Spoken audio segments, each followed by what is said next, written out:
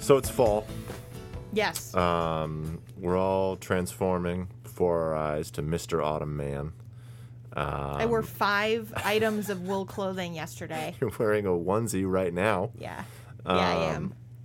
Which, alarming to say the least. Looks incredibly comfortable.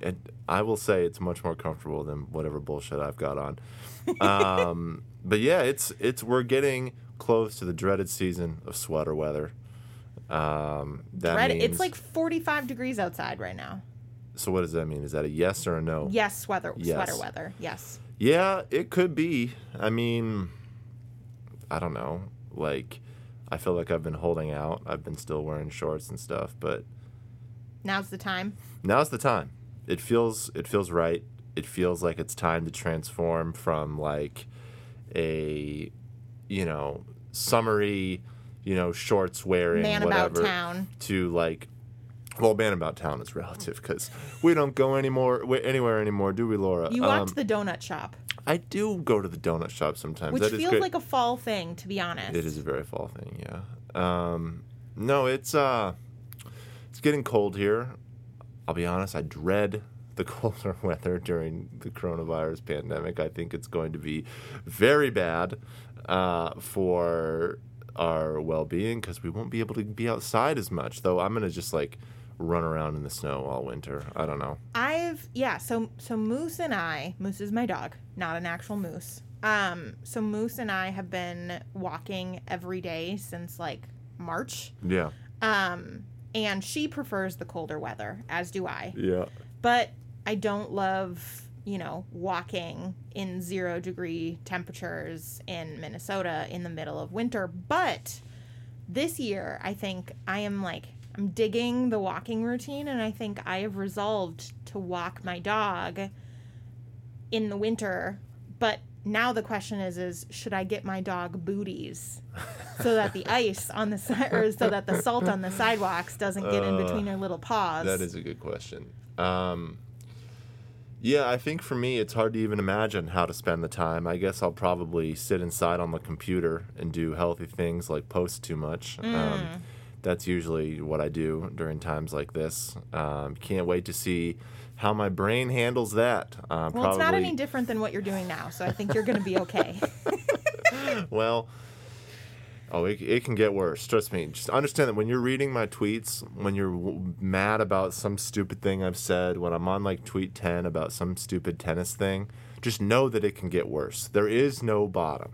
The draft folder is a nightmare. You have no idea the things that I save in there. And on that note, we should bring you in. So welcome to this episode of Print Run. My name is Eric Kane.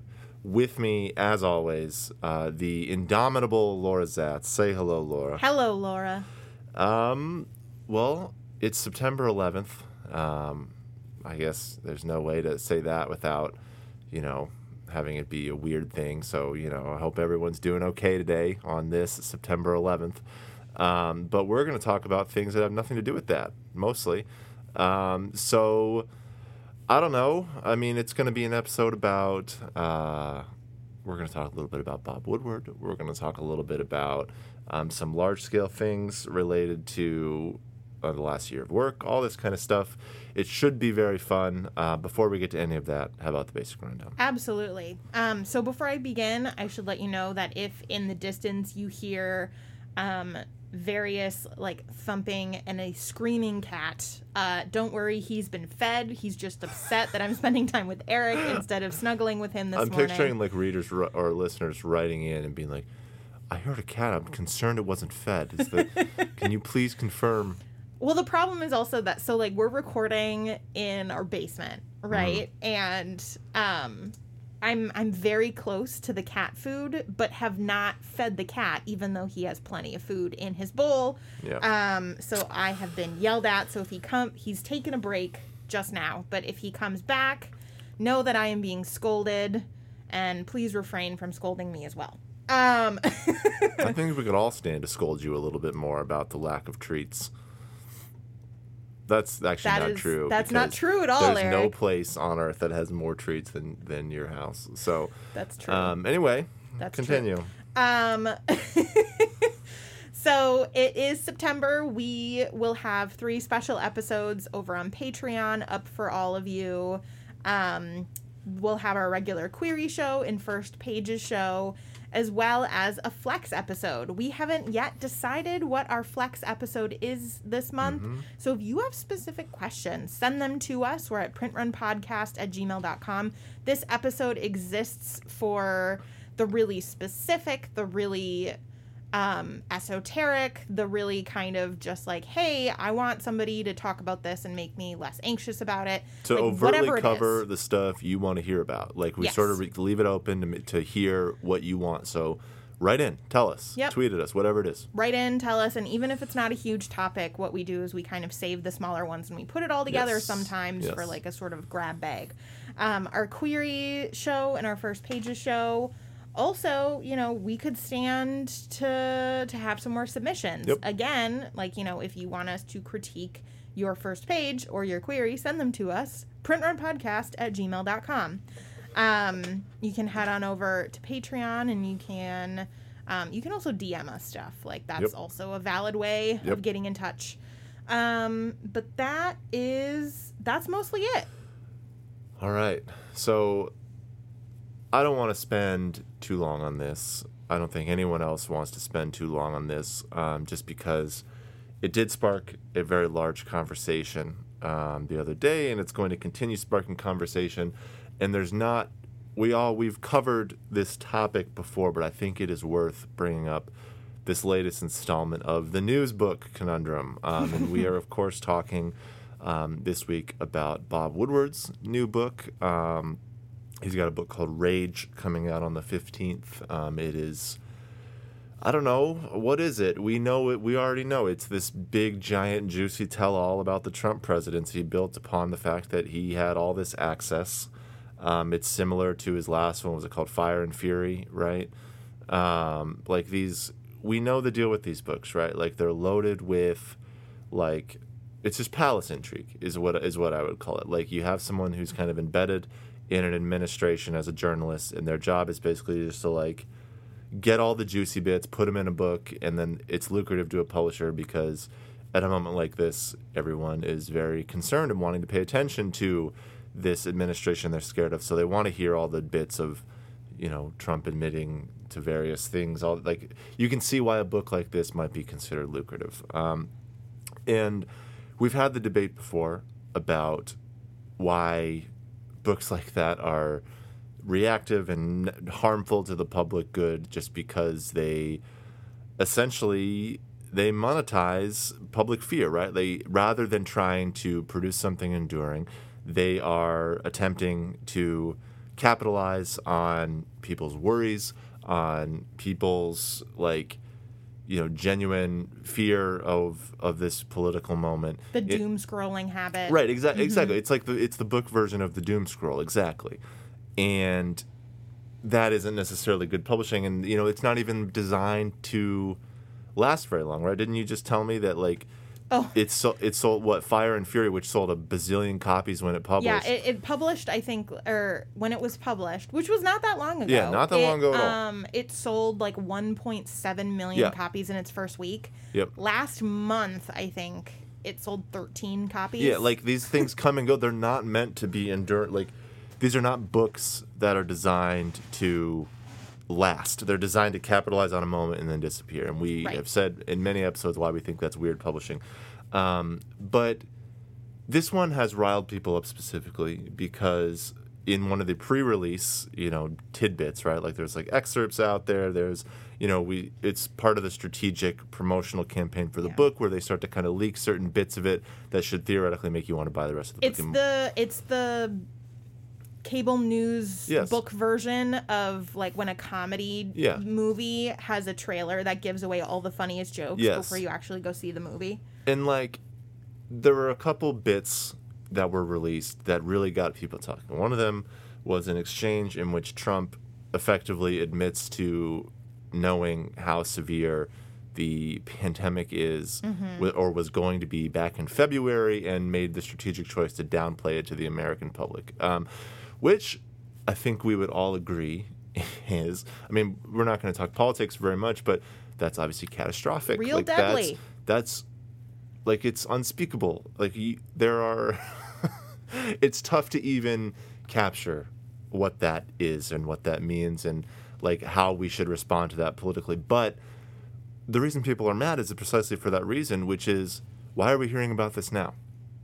Right? Like, this is a book, like, it's September. This is an exchange that Bob Woodward had in February. It is very straightforwardly one that would influence, like, whether or not you think, like, there was a lot of debate over, like, well, nothing would have changed if we had known this earlier. Like, people don't react to information that well. You know, like, Fox would have said it was like all that stuff. And that's all probably true.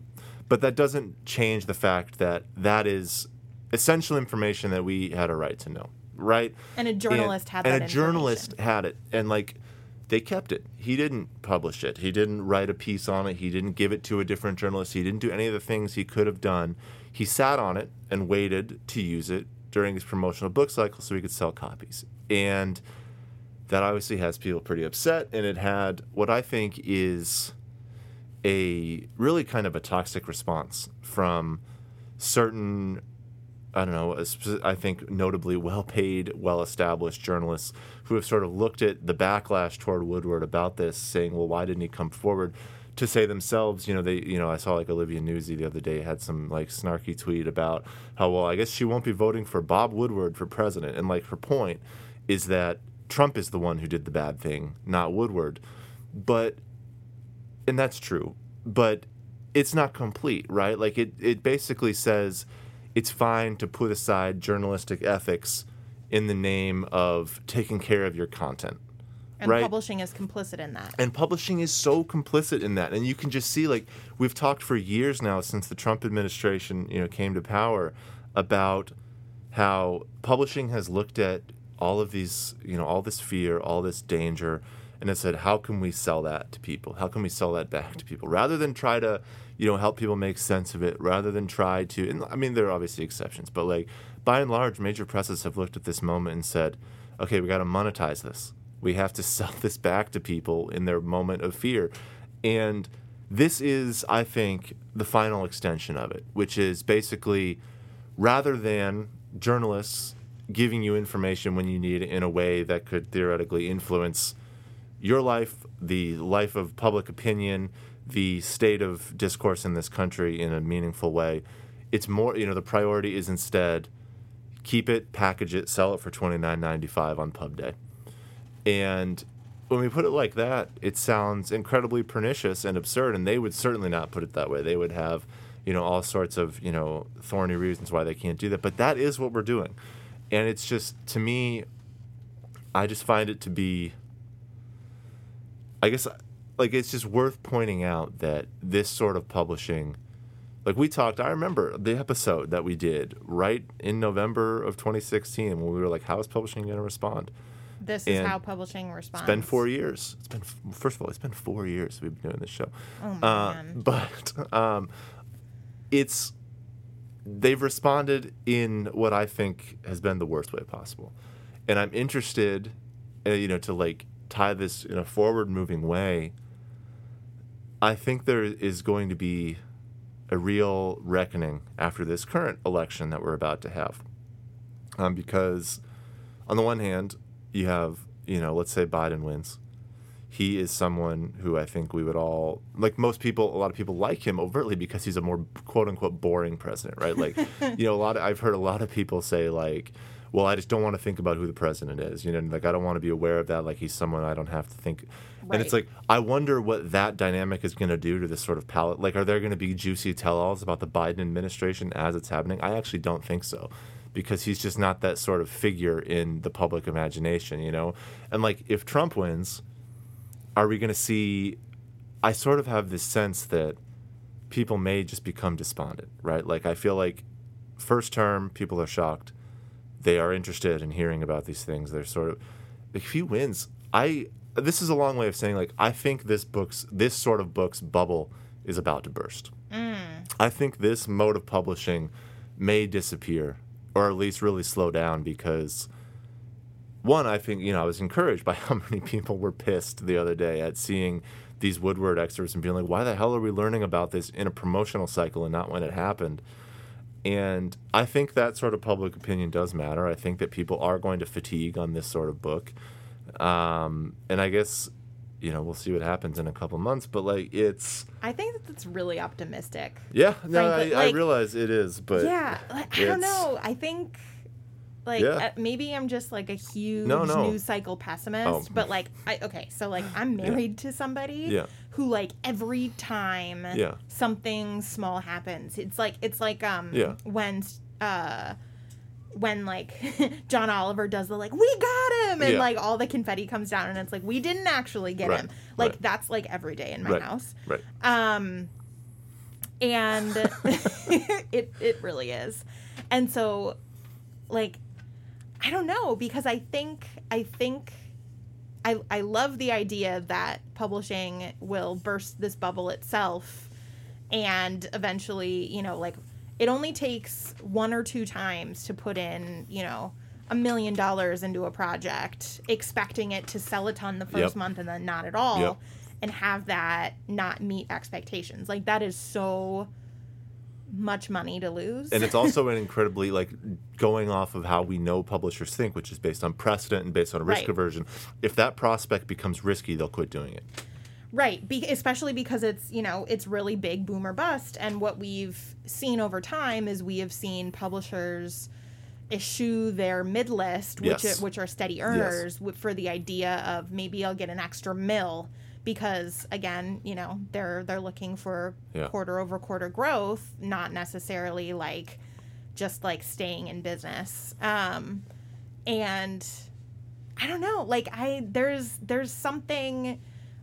I don't know. There's something where I think if things go wrong come November, or even after, even if things go right, I think that we're going to feel the effects of this particular political moment in the way that people talk about things for a really long time. And I think it's going to be hard for publishing to let go of that. That's true. Given that publishing is convinced that it's fighting with the news and with social media and all of that, rather than being its own discrete thing. Isn't that last little phrase, I think, is really interesting, that about publishing being convinced of what it is, because I go back and forth on two different views on that. And one is publishing believes that it's helping by publishing a book like Bob Woodward's book. It's saying, you know what, actually, we think that this is an act of resistance. I mean, I think it's pretty clear that I think they're wrong about that, but the question is whether or not they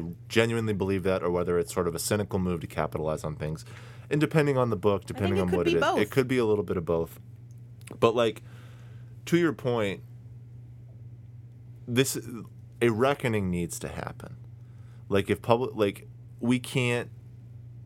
publishing is going to be, and I guess when I say publishing here, I do mean large scale commercial trade, the big publishing. Obviously, as we're about to talk about, there's a lot of smaller places that are doing some really great things right now.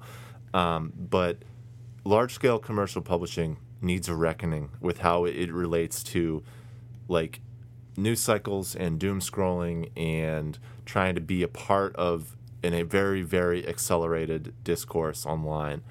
And without a correction, I guess you've convinced me. I think my optimism was sourced in public opinion swaying away from wanting this sort of thing, which I do think might happen. But I also think, based on other truths we've sort of tried to tease out on this show, publishing influences those decisions, right? Yeah.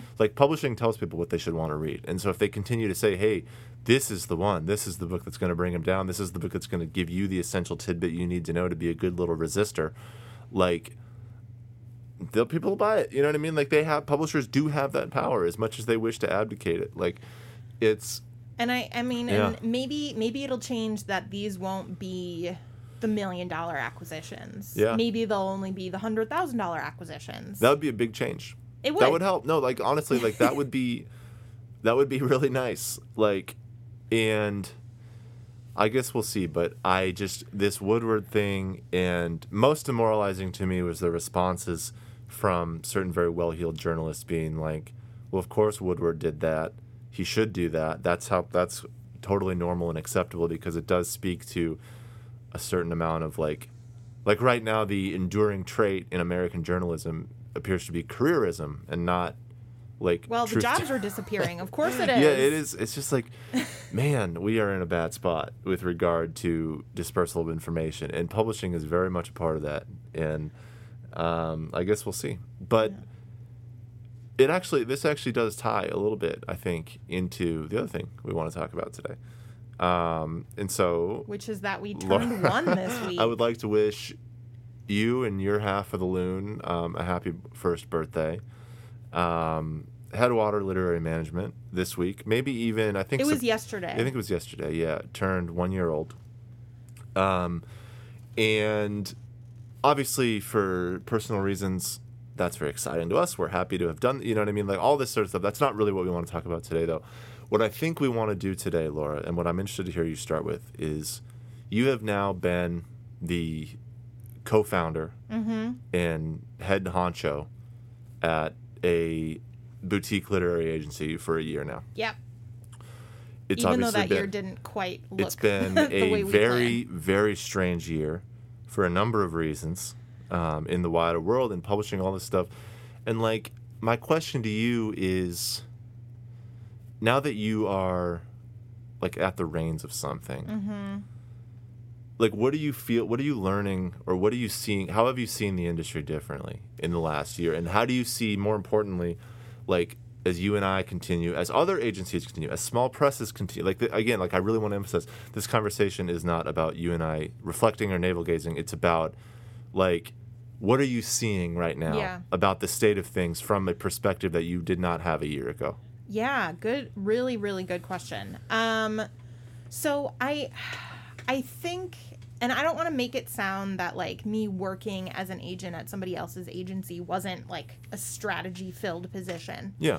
But there's something different when like every move you make is, instead of just like making money for another company, but is really like building the reputation and building the ethics of it. Yes. And I think ethics is a term that I keep returning to a lot, and particularly this week, given the whole journalism thing that we just talked about. But it ends up, I think, like, the question is when you own the business, the question you and I have that we didn't have before, because we didn't own it, is, like, do we pick the easy, bigger money way? Or do we pick kind of like an ethical or more like culturally long-lasting way? Yeah. And that spreads from everything for like the types of Authors we're trying to work with, the types of editors we're trying to work with, the ways that we're advocating for our clients, the way that we're engaging in teaching and, you know, working at conferences and other events like that. And because like one thing that's really interesting is like you and I chose to be boutique. Yeah. Like that, and that itself is a very, like, that's not just a financial decision or like a workflow decision. What a boutique agency is it's like fewer clients, more hands-on. That's basically it, right? And so it's like, it's not just a workflow or financial decision. It's an ethical decision. Yep. No, I mean, I think you're absolutely right. And it's just like, you know, I feel when you start anything like this, and this is a question that a small press asks itself all the time, like, you know, who are we and what are we trying to be? And the truth is that you and I here in Minnesota are never going to be ICM. We're never going to be the big giant, you know, CAA. Like, that's just not that's just never going to be our identity. You know what I mean? Like, I mean, to a certain extent, that level of size and scale is just not available to us. But it's also, I think, something we're interested not in. something we're super interested in, because like I I think like over the course of this year, you and I have made a lot of decisions, and I know, having talked to a lot of people who run small presses, who work at small presses, various things, like they have made a lot of decisions that, in response to a very strange year worldwide and in the industry, like, have basically said, actually, we need to take a certain stand here that doesn't necessarily put our immediate financial interest at heart. You know what I mean? And like, I can think of so many instances, like when I think about what I did this year for work, the thing I think about most was helping authors figure out how to have a creative life during frankly, a completely tumultuous period. You know, I have authors on deadline who are, you know, suddenly, instead of writing their book all year, they're doing childcare. You know what I mean? Because I've moved every single one of my deadlines for my authors on contract. Yeah. Sometimes more than once. That kind of stuff. Or like, hey, you know, we're going to pitch these presses instead of these other kind because, you know, they're going to take better care of your work, and we just simply can't afford to have you published by someone who doesn't get it. You know, like I've sold a lot of political books this year, and our, you know, consideration has been, how can we make this book something that speaks well to the longevity of your thinking and career, as opposed to something that reaches for the first week's sales by being kind of splashy and shallow and because at a time like this, you can't count on those first exactly sales. Like we've changed. And I just remember, like, I remember being at a small press and being an editor, doing a job honestly that I thought was this job. You know, I was working as an editor. I had the chance, you know, they told me when they brought me in, they were like, okay, you know, you can build your list, you're going to acquire things, you can kind of set the tone, like you're going to do all this stuff, you're going to have all this control over everything. And so, and I kind of said, okay, I can kind of, you know, make the creative choices I want to make. I can stake my claim in publishing. I can do all these different things.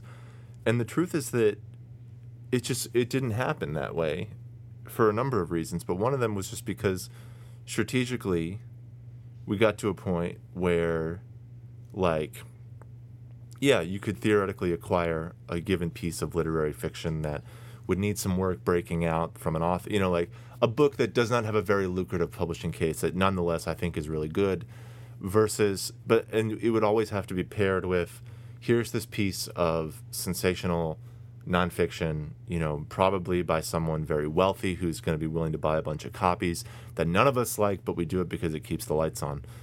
And those sorts of considerations, that sort of boom or bust publishing, it takes a toll, you know, and like you and I feel like, and a lot of other small press, I think specifically of like, you know, Coffee House Press here in town, you know, has an incredible list, and they basically have decided the same thing. It's like, we're not doing the bullshit, you know, and like we've sort of decided, it feels, or at least I like to think, that we're only going to do the stuff that we genuinely care about. And we're only going to do the things we think, whether we're right or wrong about their value, right? Like you and I are not perfect cultural taste, like, but like we do believe in the things that we work on, you know, and like we aren't thinking purely in terms of bottom line stuff. We're thinking about people. We're thinking about, you know, what we want to see published, all that kind of stuff, and that means that we are going to have to scrap a little bit more on a profit level. You know what I mean? Like, it does mean that things are not going to be easy every single month. It means that you should sign up for our Patreon so that we can keep the lights on at our stupid literary agency. Like all that kind of stuff. But you see what I'm saying? Like, and I want to circle all of this into this larger idea, especially as we see the big get bigger, right? Like, we've seen rumors that, you know, we're going to have more mergers amongst the big five. Yep. Right? CBS, which is a news organization, is trying to sell Simon & Schuster. Right. So Simon & Schuster might become part of PR. Like, there's just... Or HarperCollins, or Hachette, or whatever. We'll see. But there's going to be more consolidation, and the reason, always unspoken, of course, is that they have to compete with the Colossus on the other side. They got to compete with Amazon. And doing that will also mean further incentive to focus on trying to, like, honestly, the simplest way I can put it in the terms of this episode is that merger will mean more publishing like Bob Woodward. You know what I Yeah. mean? Like, and it's Agents are talking about like how a merger like that is bad, because what it does is it means when mergers happen, there's consolidation. Yep. And consolidation means consolidating editorial positions, so there's fewer editors. It also means shuttering imprints. yeah. It means that there are fewer places to try to submit projects to. Yep. But also, I think, like, and that's just from like a how you do your job and opportunities Yeah. for authors. But the idea of those cable news style books, that's I think more important, or like of a more concern to me as an agent than like how many places am I going to be able to sub this book to? Because Yep. like Yep. There's always because editors to like find, the submitting the book and how many options you have there, that is like, that's a symptom. That's not the actual problem. Like, the actual problem. So what is the actually? There it is. What's the Yeah. actual problem? Let's So- talk about that, because that's where I want to get. Yeah, so the actual problem is the idea is that the larger a company gets, the more it's owned by a media conglomerate, the more they're having to compete and answer to their shareholders and have growth month over month, quarter over quarter, Perpetual year over growth, year. yes. Like, what that growth means is that publishing is giving its way over to being an instrument, like, kind of singularly of profit Yep. rather than culture. Yes. And Yes, I mean, yes. I think it's probably fair to say that like 4 years ago, we started this podcast with the idea of spending tons of time exploring that interplay between like publishing and literature. Yeah. And you know, Two the separate business things. and the art, Yep. and they're two separate things. But the thing that's always like been so frustrating and exhilarating and exciting for everybody working in this industry is, or at least in the creative aspects of this industry, is that when it happens right, there is like this beautiful harmonious interplay between the like the capitalism of Yeah. this and the cultural impact of this Yep. moment. Yep. And my concern as an agent is not, oh no, I'll have to submit this project to, you know, 15 places instead of 20. My concern is, what if these editors aren't allowed to care about a project that can have long-lasting cultural impact? If you talk to, and this is an anecdotal claim, but I know talking to agents at various places, you know, when we talk about what editors are telling us, what like reason, or in terms of like reasons for rejection, I think that you will find a lot of agents nodding their heads along with what you're saying right now. Like, a lot of people are getting rejections that I think at first sound fairly incoherent. You know, they seem like, well, that has nothing to do with how good the book I is. love everything like, about it, yeah. but I can't take it. Every agent who listens to this I know has a story like that, probably from the last book they subbed. Like, everyone gets that response all the time. And it just means I do think there's like a wedge being driven right now between culture and profit motive, right? And like, for me, I look at Amazon, I look at where publishing is at right now, I look at the pandemic, indie bookstores closing, all this kind of stuff, and I'm like, if we're trying to win, quote unquote win, as in stay sustainable in light of a giant colossus trying to crush us. No, not stay sustainable. It's Yeah. make profit. That's actually, yes. So yes, true. If we're trying to continue to grow, we're gonna lose. You cannot. This is my thing. You cannot win this fight on Amazon's terms.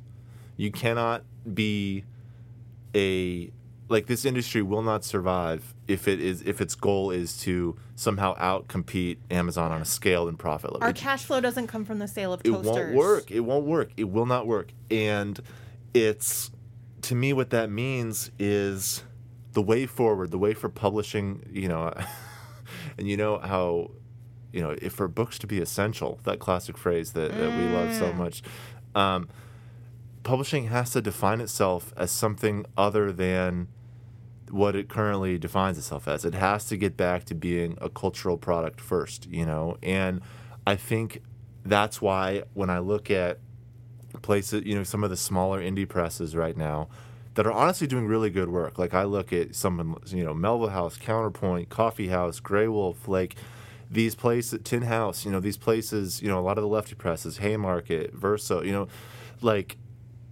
these places, I really like. Those are very good presses to me. They're very good, and they're good because they're trying to stick to something that they believe is more. Their mission is about more than just producing the product. And I really think that we have to get there as an industry. And I know, like you and I, as we get started, and we are only getting started, we're very primordial. Like, I just pictured us as like little ooze. We are. Little ooze, like Yeah. amphibians. You're a little Cambrian, like. I'm not going to. This is breaking down our knowledge of like paleontology is very low. And but like my point is like our goal, I think, is even in the near term where it's like very difficult to not reach for fast, easy, you know, whatever, to try to stick to what we like and care about as a means of kind of forging a real place. Like, I think we have to do it, and I think everyone has to do that. Like, I really, really believe that the way publishing can win the fight for its own future is by thinking, like the way we kind of phrased it before the episode was, they got to think smaller. Yeah. Smaller in terms of not ambition or, like, goal, but in terms of, like, scale and what it's trying to do, right? Like, how about you go book by book, you try to publish things that you actually feel matter. And if you're doing that, if you're producing essential work, Amazon can't stop that. You know what I mean? Like, there's no way to run that down. Like, you have to... And it keeps going and it grows. And that involves some scrapping. Like, you know, I mean, suddenly we're talking about... you know, like the question everyone is probably asking is like, well, how do you keep the lights on if you do that? Like, especially if you're a small press, like you do have to make money. And the answer, of course, but there are, like, I think of how small presses do it, right? Like arts grants and, you know, things, there are ways, I guess what we're kind of skirting around right now is that we just need that sort of reimagining of what publishing's role is. Like, you know, you and I talk all the time about art versus business, right? And we need to swing toward art. If publishing is going to be the thing that it really actually needs to be in order to endure and survive, because like this prevailing sentiment I have all the time, and I see, you know, I talk with others and they say it too, is like, it's just like not like publishing really wants to be this like profit driven like business. And it's really bad at it. It's so bad. You know what I mean? Like, publishing is not an industry with a ton of innovation. It's not good at like being cutting edge. All the things that you would associate with like even your least favorite giant like tech startup, like at least those places are like trying, like they're better at making money. Like, and it's just bad. There's so much bad business. There's so much bad innovation in publishing. So many dumb decisions. And it's like, okay, then let's be something else. Like, we're not going to be the tech startup. Like, we're not going to be... Publishing is never going to be Silicon Valley. You know, we need to instead be just a cultural institution that preserves voices and people and writing in this country that really matter. And that's how we're going to survive. So because... Bringing this back around specifically to, like, yours and my decision to be boutique and to kind of engage in this thinking smaller so that you can think bigger and long lasting. I think it's also worth considering. So we've spent, you know, past, you know, 20 minutes or whatever talking about publishing a product, but we also have to consider the real like drain on our creators that does. And like there's something about working with and writing for a smaller press where they like I feel good. Like, I feel like as an agent, I'm taking care of my creators so that in this crazy time they are being able to create and not feeling super burnt out, and that we're not going to exhaust them and lose them as a resource.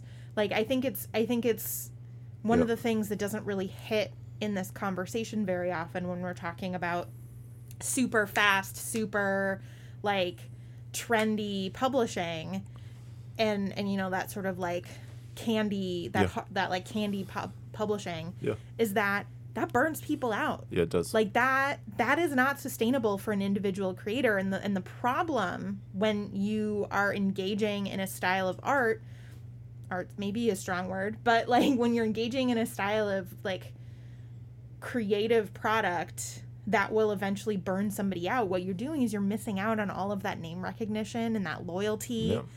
And so then what you're doing is you're alienating your readers, and it just kind of like, you can see why the system focusing primarily just on the profit engenders distrust or disloyalty in readers who might, instead of reading this well thought out, well researched book, might instead just read a Wikipedia article and go along with their day. Yeah. I'm doing this thing right now, like, just on a personal, I have an incredibly exciting fall coming up of pitching. Like, I love the stuff that I'm coming out with this year, and it's one of the books I have. I'm not going to get into specifics on it, but it's a book I care about. It's an author I really respect and like, obviously, or I wouldn't have signed them.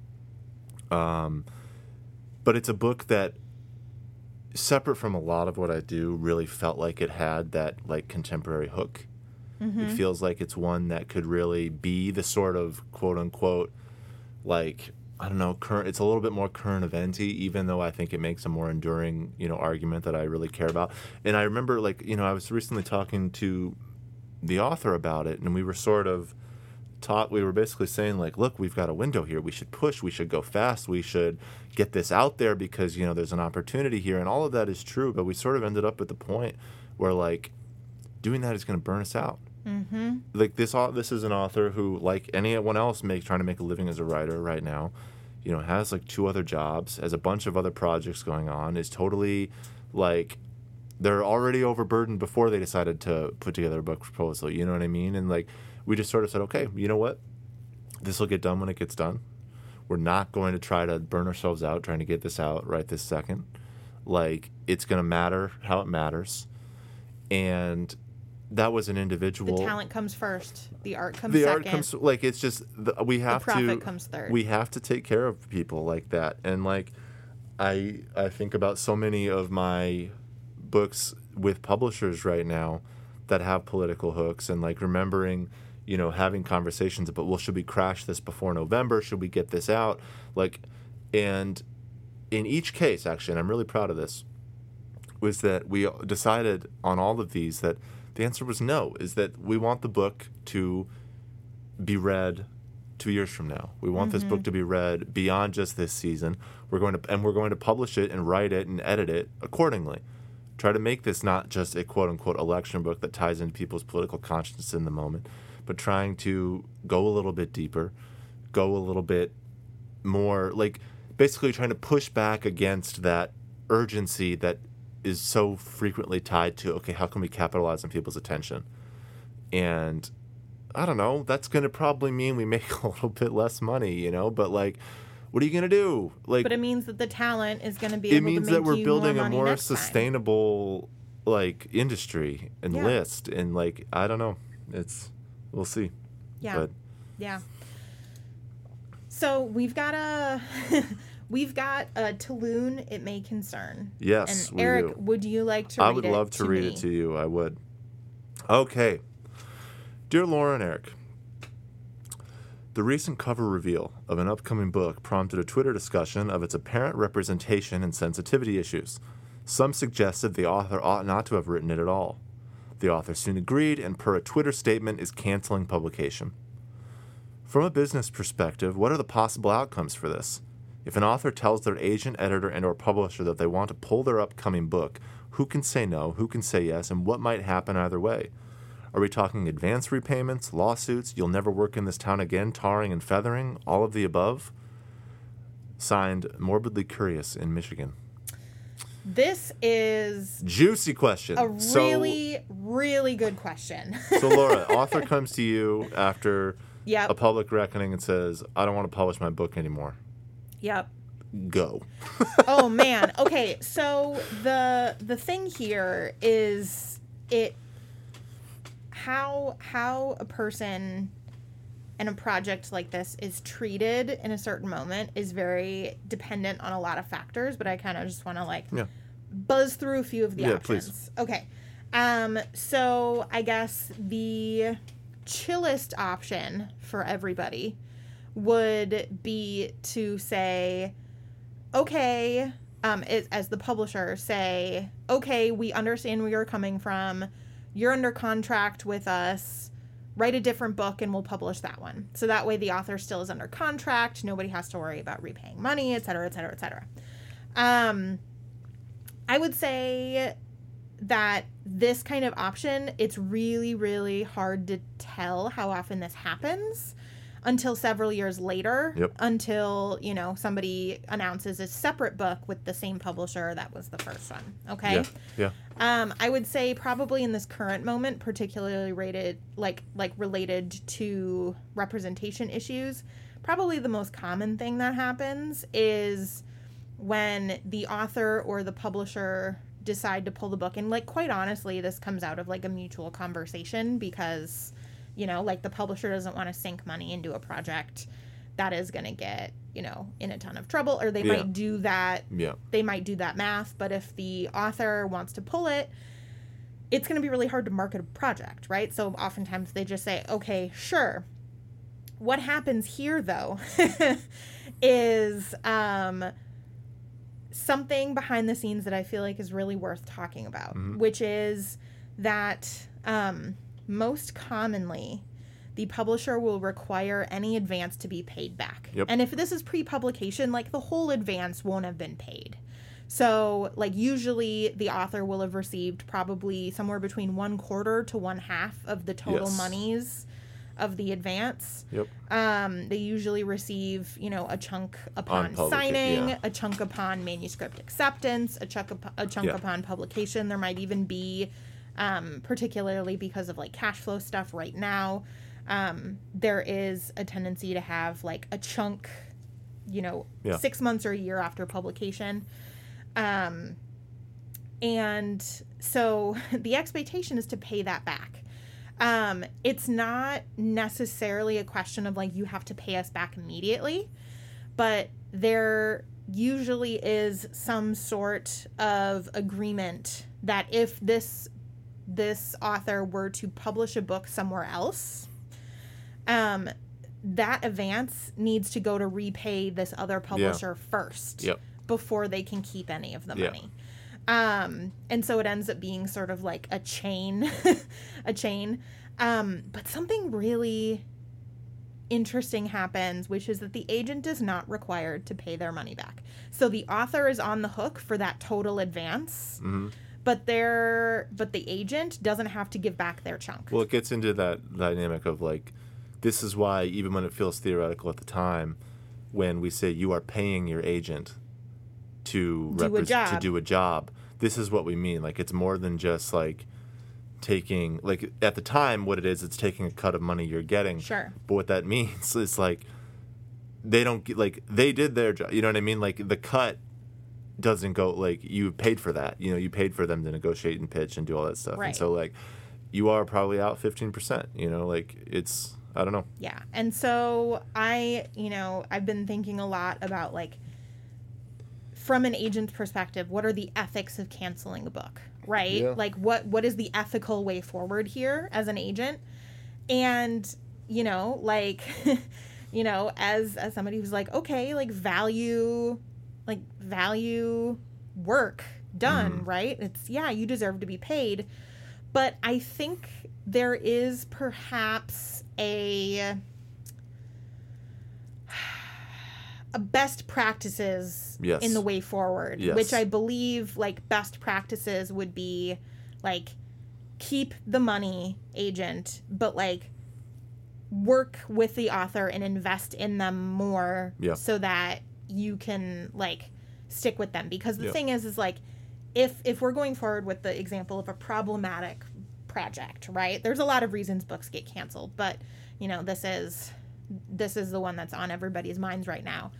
Like, an agent is in a lot of ways very responsible for that book being acquired because Absolutely. they did their job. Absolutely. Right? Like, And the agent didn't notice. They definitely have a part in this. They Yeah. have a part in this. And so I think that the like ethical and kind way forward is to continue working with that person and help them recover, help them get that other deal that will pay back the money that they need to pay, and give them other opportunities. You know, there's an event, one of the last times that a project was pulled, the agent and the author parted ways. And I don't know particularly what happened there. It could have been like, who knows? But the point is like looking at that.